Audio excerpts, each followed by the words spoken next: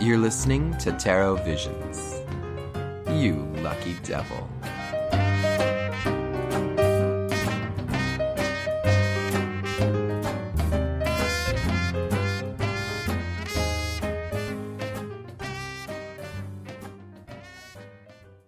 Hey, Jamie. Hey, Rose. How's it going? Not bad. How are you? I'm doing all right. It's a nice, cozy fall day.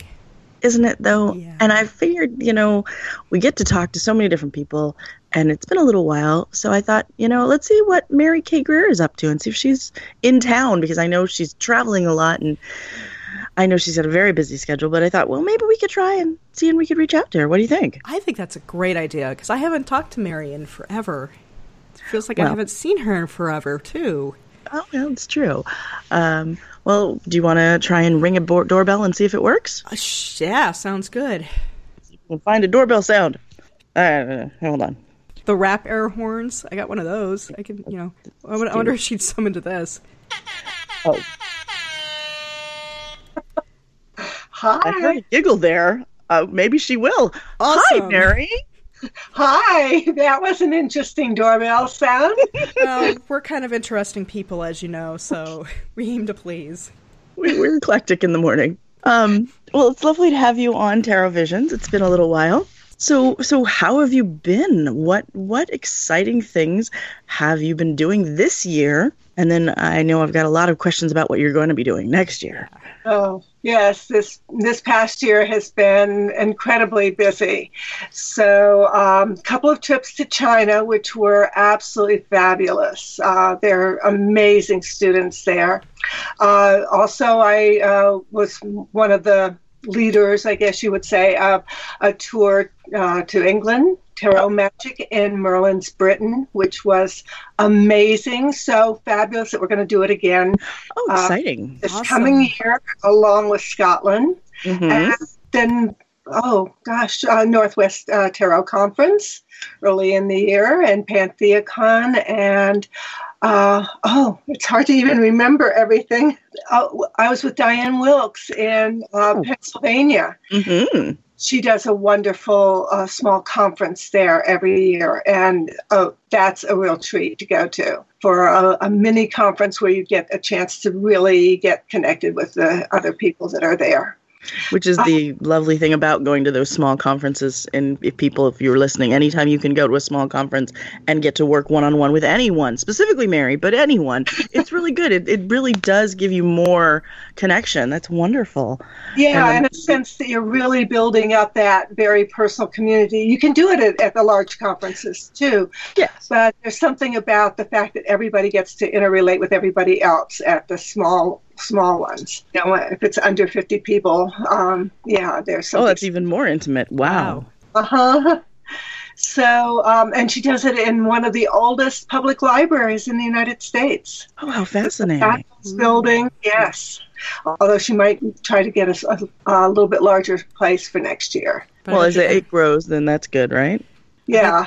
I think the energy, though, is amazing at those older places. You tap into the past and bring forth some of that energy through the cards and the interacting.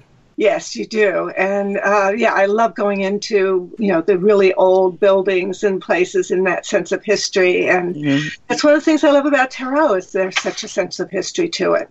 Mm-hmm. Well, and as you mentioned, since you did mention it, you got to do tarot in Merlin's Britain, and now you've added Scotland. Is Scotland new to this new trip that you're doing for this coming year? My part and the tarot emphasis is new, but the main leader, organizer of it, Jamie George, is actually Scottish, and he's been leading tours to Scotland, I believe some in Ireland, and Cornwall, including Glastonbury, Stonehenge. And we got to do a dawn ceremony, full moon, in Stonehenge, all on our own. It was amazing. Oh, wow. Yes, it was truly extraordinary. Did you get to lay out your cards and everything when you were there?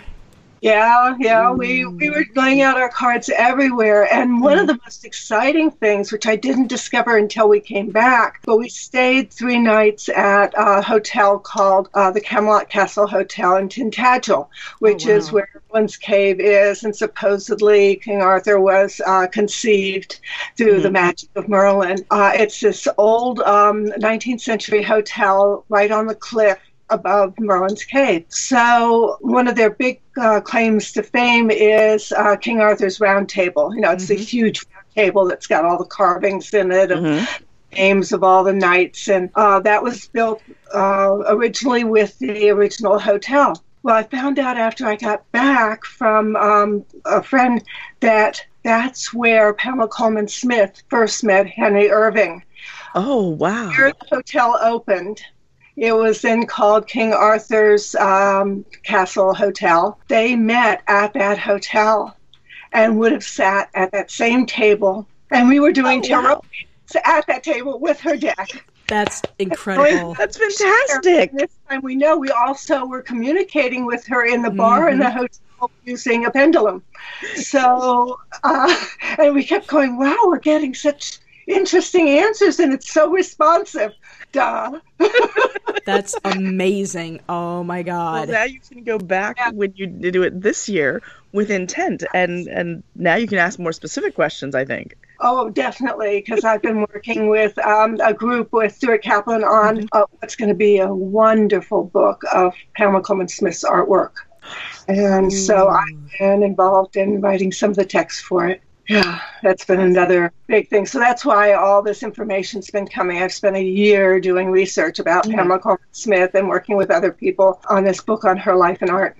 Since you brought it up, when can we expect it, or at least a preview of it? It won't be until the beginning of the year, sometime in, I think, January or February. That it's coming. Yeah. So maybe just before PantheaCon or just after? I hope so, and definitely in time for Reader's Studio. So how many people do you take along on your Tarot Magic Merlin's Britain and Scotland tours?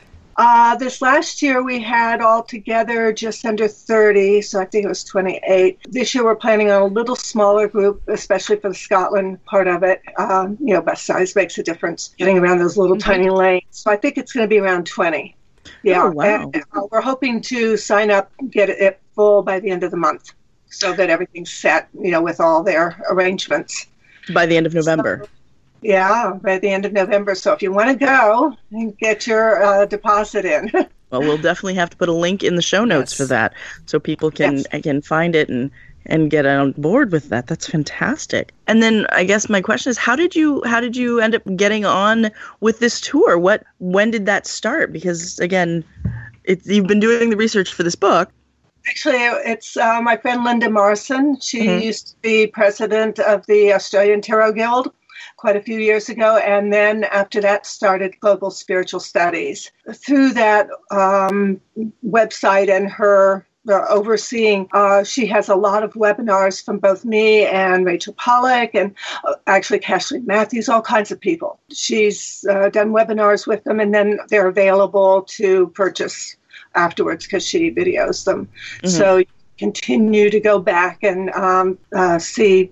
She's got tarot and psychology, cartomancy of various kinds, including Lenormand, and all kinds of courses, tarot and live, incredible Kabbalah and tarot class. Yeah, course. Actually, it's a series of classes because she specializes in reading for seeing the different stages of your life through travels, journeys, whether you're on a physical trip or armchair travel, that you actually get to see the different learning that you get in the process of going through these trips and journeys. But she's been working with Jamie George, who is the person who actually organizes the tours. Has a bookstore in Glastonbury, Gothic Image bookstore and publishing house. And so he's been kind of at the center of the Glastonbury thing for 30, 40 years. But he's originally Scottish, which is why he's got the good connection to Scotland. And so they just said, hey, Mary, you want to come do a tour with us? Yes. Oh, okay. And how can you not say yes? I mean, that's wondrous. I know. Yeah, Linda's really amazing at kind of organizing and setting up these things. What are the stops that you guys made on this tour? Oh, let's see. Something to give our listeners to, if they, encourage them to put their deposits down so they can be part of that 20. Yeah, I don't have the list with me, and I'm terrible at remembering all the names without going over them. But of course, there was Stonehenge and Avebury, and we went down to Land's End, and we were at Tintagel, and we went to the Witchcraft Museum in. I'll think of it. I can't think of it right this second. Okay. Yeah, and we went to Booth because we went to where Pamela Coleman Smith died, and went searching in the graveyard where she's probably buried to see if we could find the burial site. And I do have a nice little story about that. We're in the graveyard and going. We had brought both dowsing rods and pendulums, and so we're going around because she died penniless or very little money and owing a lot of money. It turns out almost entirely to the equivalent of the IRS, to their revenue. And she just didn't pay her taxes. Anyway, everything she owned was sold off to pay pennies on what was owed. And so when she was buried in the 50s, soon after the war, they didn't provide headstones, and there's a whole area where kind of the penniless were buried. Since that's the closest burial ground around, that's most likely where she was buried, but without any marker. And any records got burned up in a parish house fire. So we went around with our dowsing rods and our pendulum, and we found this one spot, and we're all going, yeah, everything seems to be this place. And Linda went to pull out her pendulum to check it with hers, Linda Marson, and she pulled it out, and it slipped out of her fingers, and she heard it fall, and we all went looking for it, and we couldn't find it anywhere. Finally, she said, okay, it's a gift to Pamela. And we did a wonderful little ceremony right over the spot where we all thanked Pamela for her deck and told her how much we loved it and how wonderful it was to be there. So then we go back to the bus. And just as we're getting on, the bus driver, who had stayed on the bus the whole time, holds up something and says, does this pendulum belong to anybody? I just found it on the bus. Oh, wow. That she had taken out of her bag and dropped. That's the pendulum we used that night at Tintagel Castle to ask Pamela questions and got such amazing responses. What a gift. Yeah, it was one of those kind of very special moments. Fantastic. So we also went to quite a few other small stone circles and some wonderful little hidden chapels that were built over wells, which of course would have been sacred places for much, much longer. Wonderful hikes through beautiful, beautiful countryside and very special sacred places. We did rituals at several of them, just very small, simple ones. The Stonehenge one, which we did a little more formally.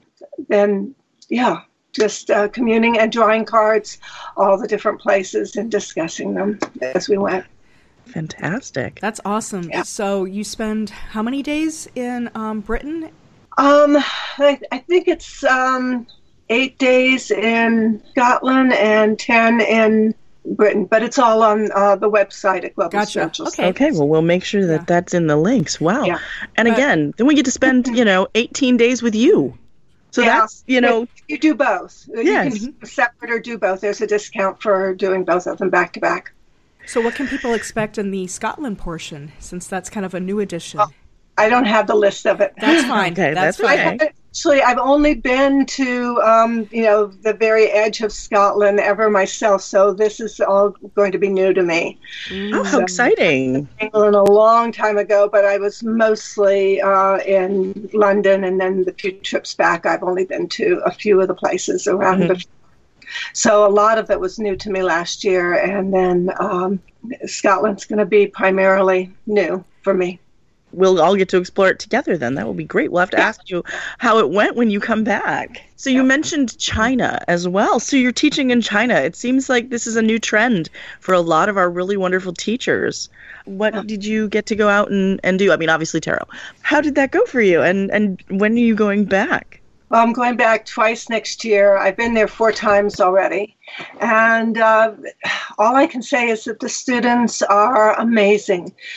They tend to be a little younger than the ones that come to most of the conferences here in the United States. I know that there's a lot of really young people who are totally into tarot now, but they haven't really gotten into the conference thing as much. China, they tend to be from their, well, I'm kind of guessing here, but mid-20s to their 40s. So whereas we tend to be a little bit on the older side. Yeah. A lot of them are professionals. The last 2 times I was there, I was working with a small group that are all professional readers. They probably make more money than I do.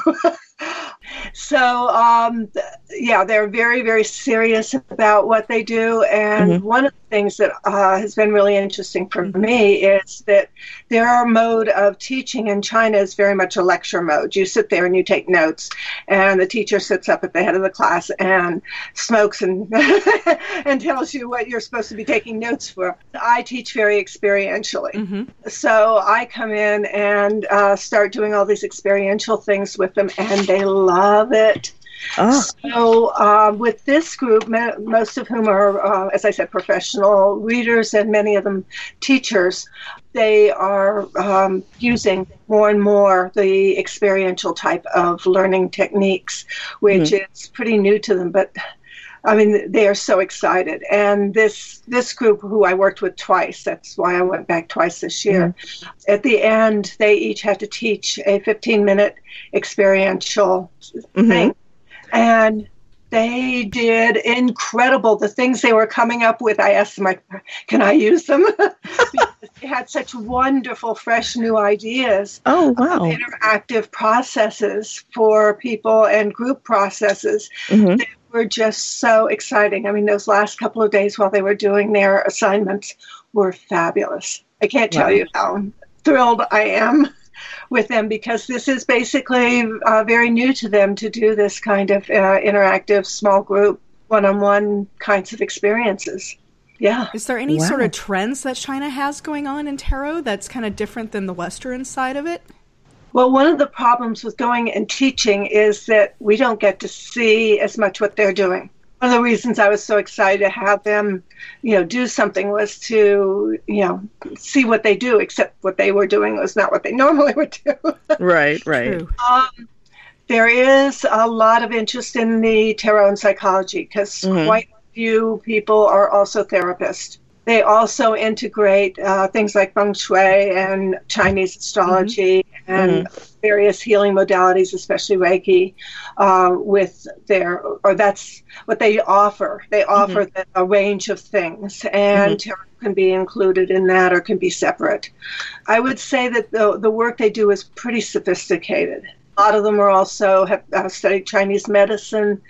They're very well educated, very, very bright, and very excited about integrating all kinds of new modalities and, Western modalities into what they do at the same time that they, have really studied, like I said, the feng shui and the Chinese astrology. So they've got a handle on a real range of experiential things. They're very much into crystals and not as much new tarot decks. That's just beginning to take off. It's primarily the Emma Coleman Smith Rider-Waite deck that they use, partly because fortune telling is kind of officially illegal in China. Gotcha. They so many other things that the officials are involved in that's something that they basically at this stage historically are ignoring. But to publish is a problem. And so they get my books from Taiwan and in South Korea. So mostly they get the ones published in Taiwan. But publishing, decks, which is a really big thing in Japan and Korea. Yes, it is. Is not really possible at this point in China, just because that makes it too official. Wow. Okay. Well, that's good to know. But it's also interesting to hear that they incorporate it, and it's kind of more natural than how we do it kind of on the West, where, tarot is about fortune telling, and then versus, we're starting to do and add more psychology. I mean, as you know, with Reader Studio, they have that one full day of tarot and psychology and how it's blended, and it's becoming more acknowledged in the West as a thing, whereas as you're saying, in the East, it's kind of like, oh yeah, of course we do that, which is kind of nice to hear that, the wheels are turning over here as well to get more authenticity. No, that's not the right word. Oh, can't even think of the right word. I feel more like it's an integration where they're Thank you. They've fully more integrated it into all the sorts of modalities, especially the healing modalities, than we have, where if you go to somebody, like, say, at a haunted house or something, because I've, spent most of my readings at haunted houses last month, they come and they sit and they think, oh, this is for entertainment purposes only or whatnot, but it's amazing some of the questions, even in those entertainment areas, where they go really deep, because it's like, oh, there's noise, nobody's going to overhear me, or this is just a one-off thing, and, let's just see what comes out. Yeah, and suddenly they're sitting there sobbing and going, how did you know? Yeah. Exactly. Oh, yeah. Exactly. But, I don't want to paint too, pristine a picture of it. No. Because, there's a whole range, and I think there is some stuff with TV. They do get on television, and which is interesting. They can't publish, but they get on TV. But, well, every place is a little different. So there's a range of the experiences that they offer, but they do try to separate themselves from the traditional marketplace fortune tellers, which still exist, of course. And there's a little bit of a looking down the nose on the marketplace fortune tellers who do kind of the very traditional ways. There's still a lot of respect for I Ching, and definitely something that is seen as a respectful area. But they try to differentiate themselves from the, marketplace traditional reader, in that they're a little more scientific or something. Right. And that gives them a little edge to, not just be fortune teller predictors. They want to put themselves out as something a little more than that. So it's got a bit of a new age spin to it, but that's perfectly okay. Well, and speaking of, teaching, because you're going to be teaching fairly soon, I know that you are one of 3 people on the big list for Reader Studio this year, 2018. And so I was wondering if you could tell us a little bit about, I know you can't tell us what you're teaching, because I've done this enough times to Reader Studio, but what is it that you're hoping that you and Rachel and Benebell can give as a group, maybe? I hadn't even thought of that. And especially because of your experience in China, and the Chinese medicine and things like that, I know that Benebell has done a lot of talking about the studies that she has done, and I'm wondering if maybe there was something that you two might want to talk about. I don't know. Yeah, well, I haven't talked to either one of them about what they're specifically going to be doing. It's still a little ways off. And, of course, always what happens is if you plan too far ahead what you're going to do, that's no longer what you're spending all of your time and energy focusing on when it comes around time to do the conference, which is one reason why we don't really reveal too much ahead of time what we're going to do, because they just why teach old stale stuff from a year ago when people are working and really excited about something totally different at the time the conference actually happens. We haven't really sat down and talked together about what we're going to do. Do you have any ideas what you would like to see from me? Everything. Oh yeah. That's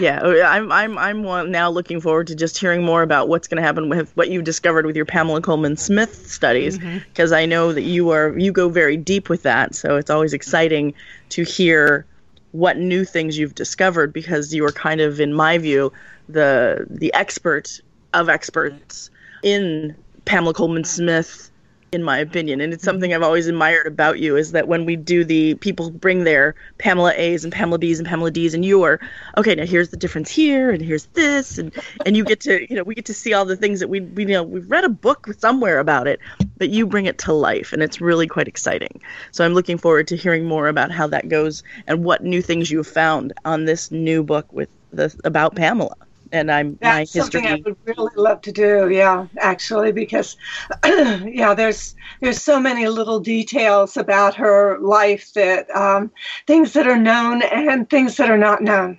One of the most interesting things about Pamela is that although there's more known than what is generally out there, or people just don't pay as much attention to it, the sense is that we know very little about her. And especially during the latter part of her life, we know practically nothing, and we've been looking. I even talked to the people who live in the house that she lived in before she moved to Bude, the priest vacation resort that she had down at the Lizard, which is at the very tip of England, very isolated area. So anyway, because so little is known about her, people feel free to make up all these things about her. Right. Which is very interesting, but also becomes quite confusing because people get very attached to their stories. They pick up a little thread or hint of this or that. They make up a huge story in their head about it, and then they start putting it out as if this was the reality.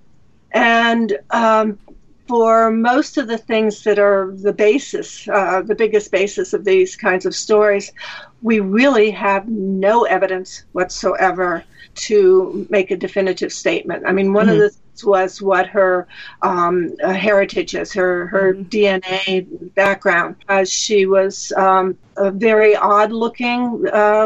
Most people considered she was short, but not that short. I've got a friend who's almost exactly the same height, and I said, "You're not that short." And she has, dark curly hair and I think slightly dark skin. Plus, the big thing was that she always dressed up in these fantastic gowns, either very oriental looking or she dressed up to tell her Jamaican folk tales. Like one of the old women storytellers from Jamaica, and really had the Jamaican accent down, the dialect. So there's a whole thing about whether she was mixed blood. Most people, though, described her as Japanese or Chinese looking. It wasn't, and people at the time were confused. They weren't really sure. Plus, for her living in England, but being from American parents, she was a little odd anyway. It's true. Sounds like she's more of a shapeshifter. Yeah. So she actually was born in England, but with American parents who were working. Her father was working over there. So that's the big thing. And then the other was her sexuality. There's no known romantic relationship in her life. There's one letter in which one of Yeats's sisters mentions that she moved down to Cornwall because of this doctor she was enamored with. But we've got no information about that, and we've checked out every doctor whose name came up in relation with her life, and none of them are real possibilities for a romantic relationship. But her very best friends, her closest friends, both in Brooklyn and in England, were lesbian. And when I say closest friend, she had really close friends like Yeats and other people. So she had male close friends as well as female. But the ones that she spent the most time with were roommates with and so on, but definitely not sexual partnership roommates, were lesbian, and famously so. Wow. So that brings up another question. Was she, wasn't she? But there's absolutely no evidence. A woman she was living with when she died, Nora Lake, had been the wife of the groundskeeper at the priest retreat that she had. And they, two elderly ladies, a widow and a single woman, who had very little income. Nora Lake had been her housekeeper, and her husband had been the groundskeeper. So, that makes sense. But the stories that people create around all of this. Because they would love that. That would, that's that inclusion. I get that. It's, you want that connection, and maybe that's that way that some people will feel that. But if there's no evidence, maybe we should not assume that. How do you go about gathering all the proper evidence? We actually had a woman to dinner on our trip to England, to the Tarot Magic and Merlin's Britain trip, whose grandmother had been a close friend of Pamela Coleman Smith. So she came to dinner and regaled us with stories of her grandmother and her family, and they were part of the very artistic London crowd. And unfortunately, there was very little, additional facts that we could put in. Yeah. She brought in a book that had been loaned and never returned that had Pamela Coleman Smith's green signature on it. Wrote in green ink. And, she had a few comments from her grandmother, who had at one time been one of Pamela's very close friends. So, but it was mostly how much her grandmother loved Pamela. Right, of course. And what fun they had, and that she was sorry to have seen her go off to Cornwall and had lost touch with her. Pamela became a Roman Catholic soon after the deck was produced, and from that point on started separating herself from the London community. How is it that you are able to do the research when it's so scant in what's available? How do you get through to that? It's been 30, 40 years. Primarily Stuart Kaplan and Melinda Boyd Parsons are the two major people. Stuart collecting all of the information and writing. I mean, he showed me a huge file of all the letters and things, the connections that he's made. He put notices in newspapers, both in Bude and the Lizard area, for years. Anybody who knew her, please get in touch with him. He was interested in buying things. So through the years, he managed to collect a major collection of her artwork. And that's the basis of the book, although it also brings in art from other sources.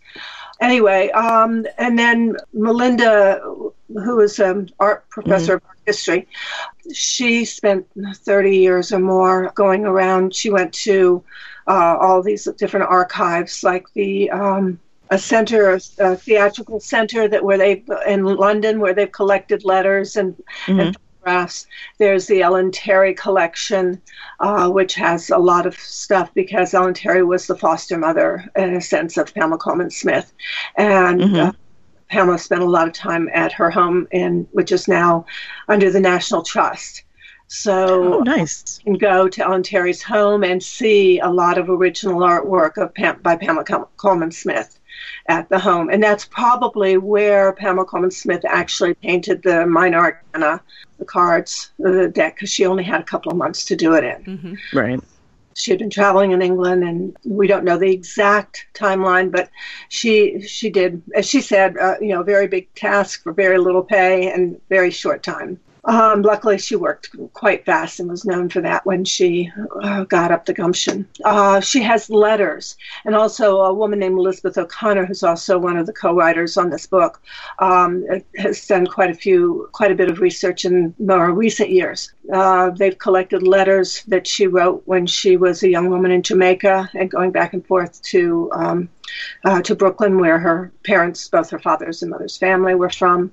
We've gotten literally hundreds and hundreds, probably 300 to 500 newspaper articles about her. Oh, wow. A lot of them in the United States, because her family was, on both sides, was very well known in Brooklyn. They were sort of the aristocracy of Brooklyn, if you would call them that. So her grandfather on her father's side had been mayor of Brooklyn and then a state senator. Wow. Yeah.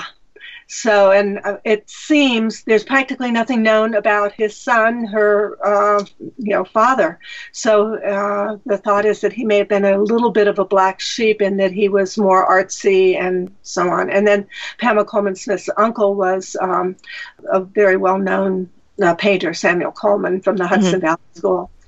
So there's various things from those sides of the family that have been found, and people doing genealogical research have found other things. But some of the newspaper articles in the 19th century, they were very chatty, very gossipy, and some of the articles, and so that's where we got bits and pieces. So letters, the photographs that were in various collections, and these newspaper articles that most of them hadn't been seen. It's only in the last couple of years that so many newspapers are now cataloged and available online.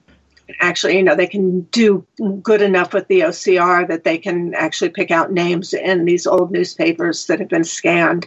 Mm-hmm. And so you can actually follow them up.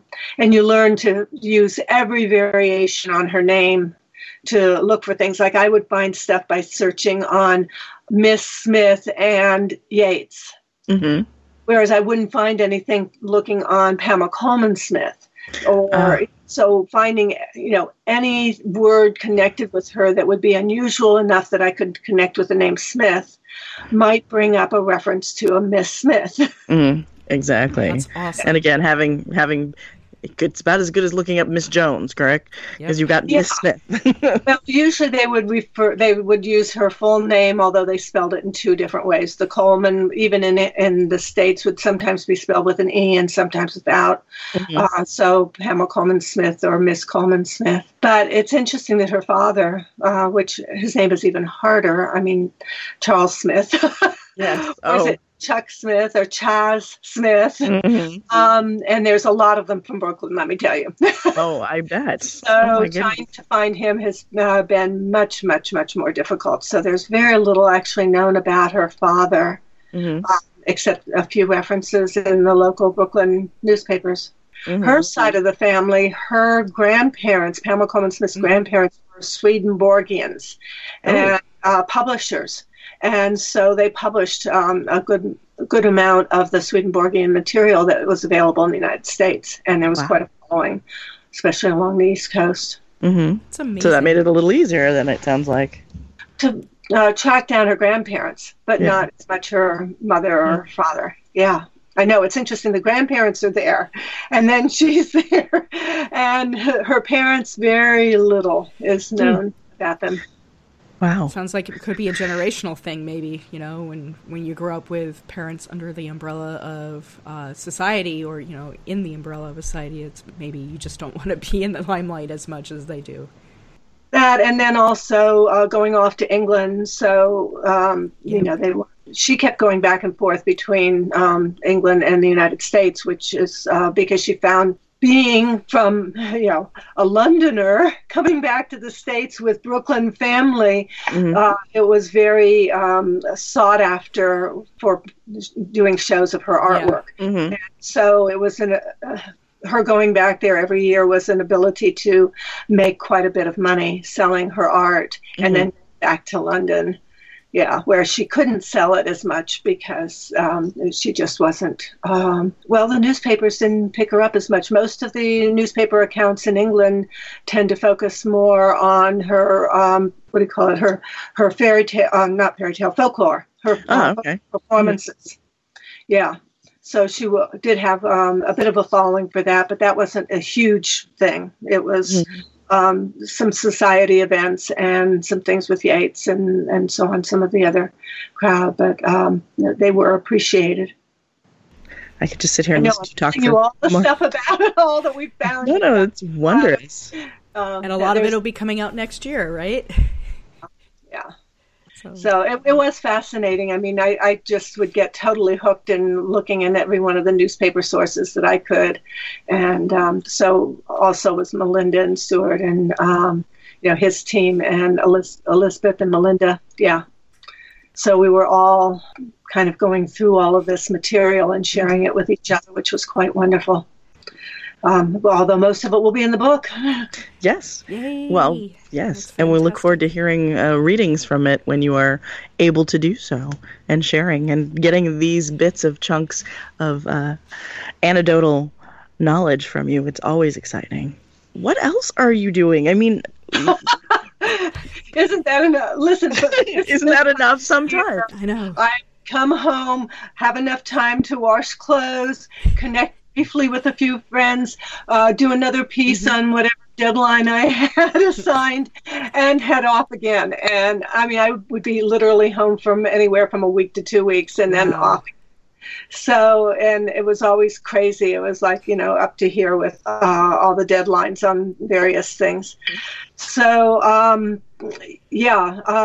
I'm supposed to be, for a while, working on a Jung and tarot book. I don't feel that anybody else has really gotten into the practical dimensions of it as much.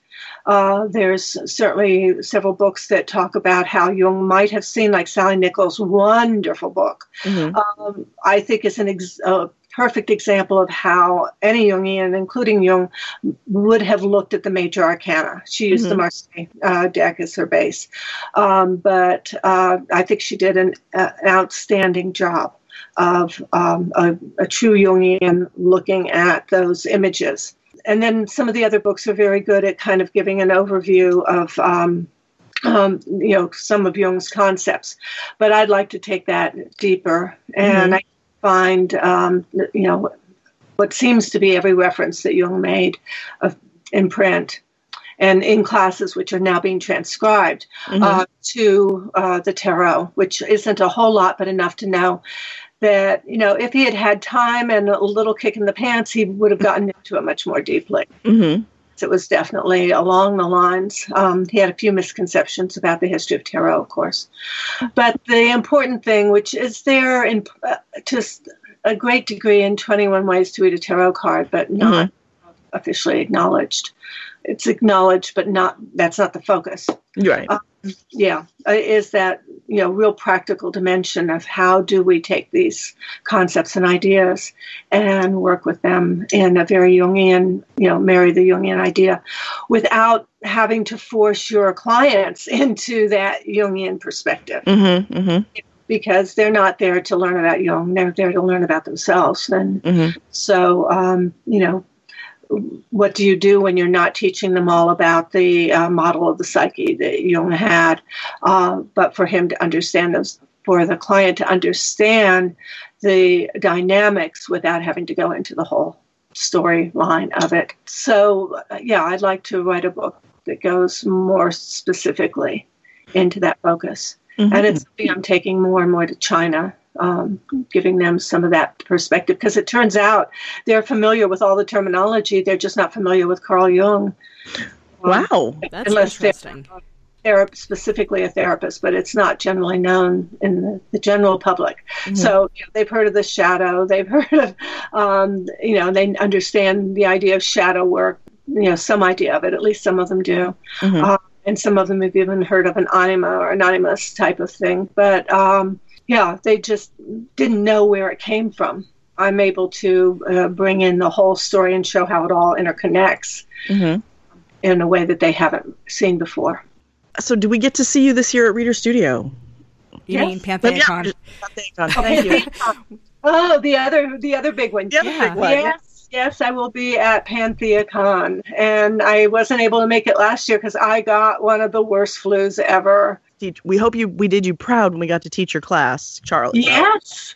Thank you so much for stepping in. Yes, I was so glad that you all were available to step in. It really, made me relax because I knew it would be handled well. And what did you think of doing it? Oh, I had a wonderful time. And in fact, Charlie and I are like, okay, how can we do this again?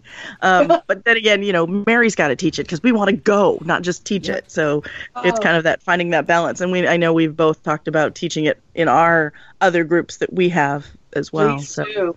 It's been lots of fun. I should tell people we're talking about the Tarot Circle. Circles, yes. Tarot we have, over 100 people reading for each other in, very quick, what do they call speed dating? It's sort of speed tarot reading. You're giving about 10 and getting about 10, or a few less than that maybe.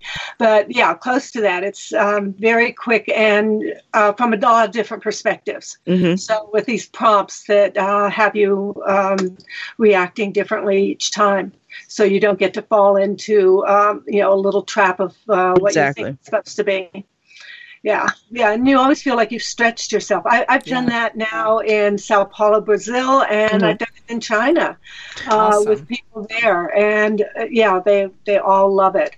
So I encourage people to take the concept out and continue to develop it. With the smaller group, of course, the intimate tarot circle, where you're just sitting in a circle, is much more handleable. And a lot of different ways that you can do that smaller, intimate circle. Yeah. On that note, we have taken up a whole hour already. It's amazing. I didn't even feel it. It went by so fast. So we'd like to say thank you for your time, and thank you, listeners, for being part of Tarot Visions today. Thank you. It was wonderful being here. Thank you for listening to Tarot Visions, a podcast for the modern oracle. To keep the conversation going, please find us on Facebook at Tarot Visions US, or follow us on Twitter at Tarot_Visions.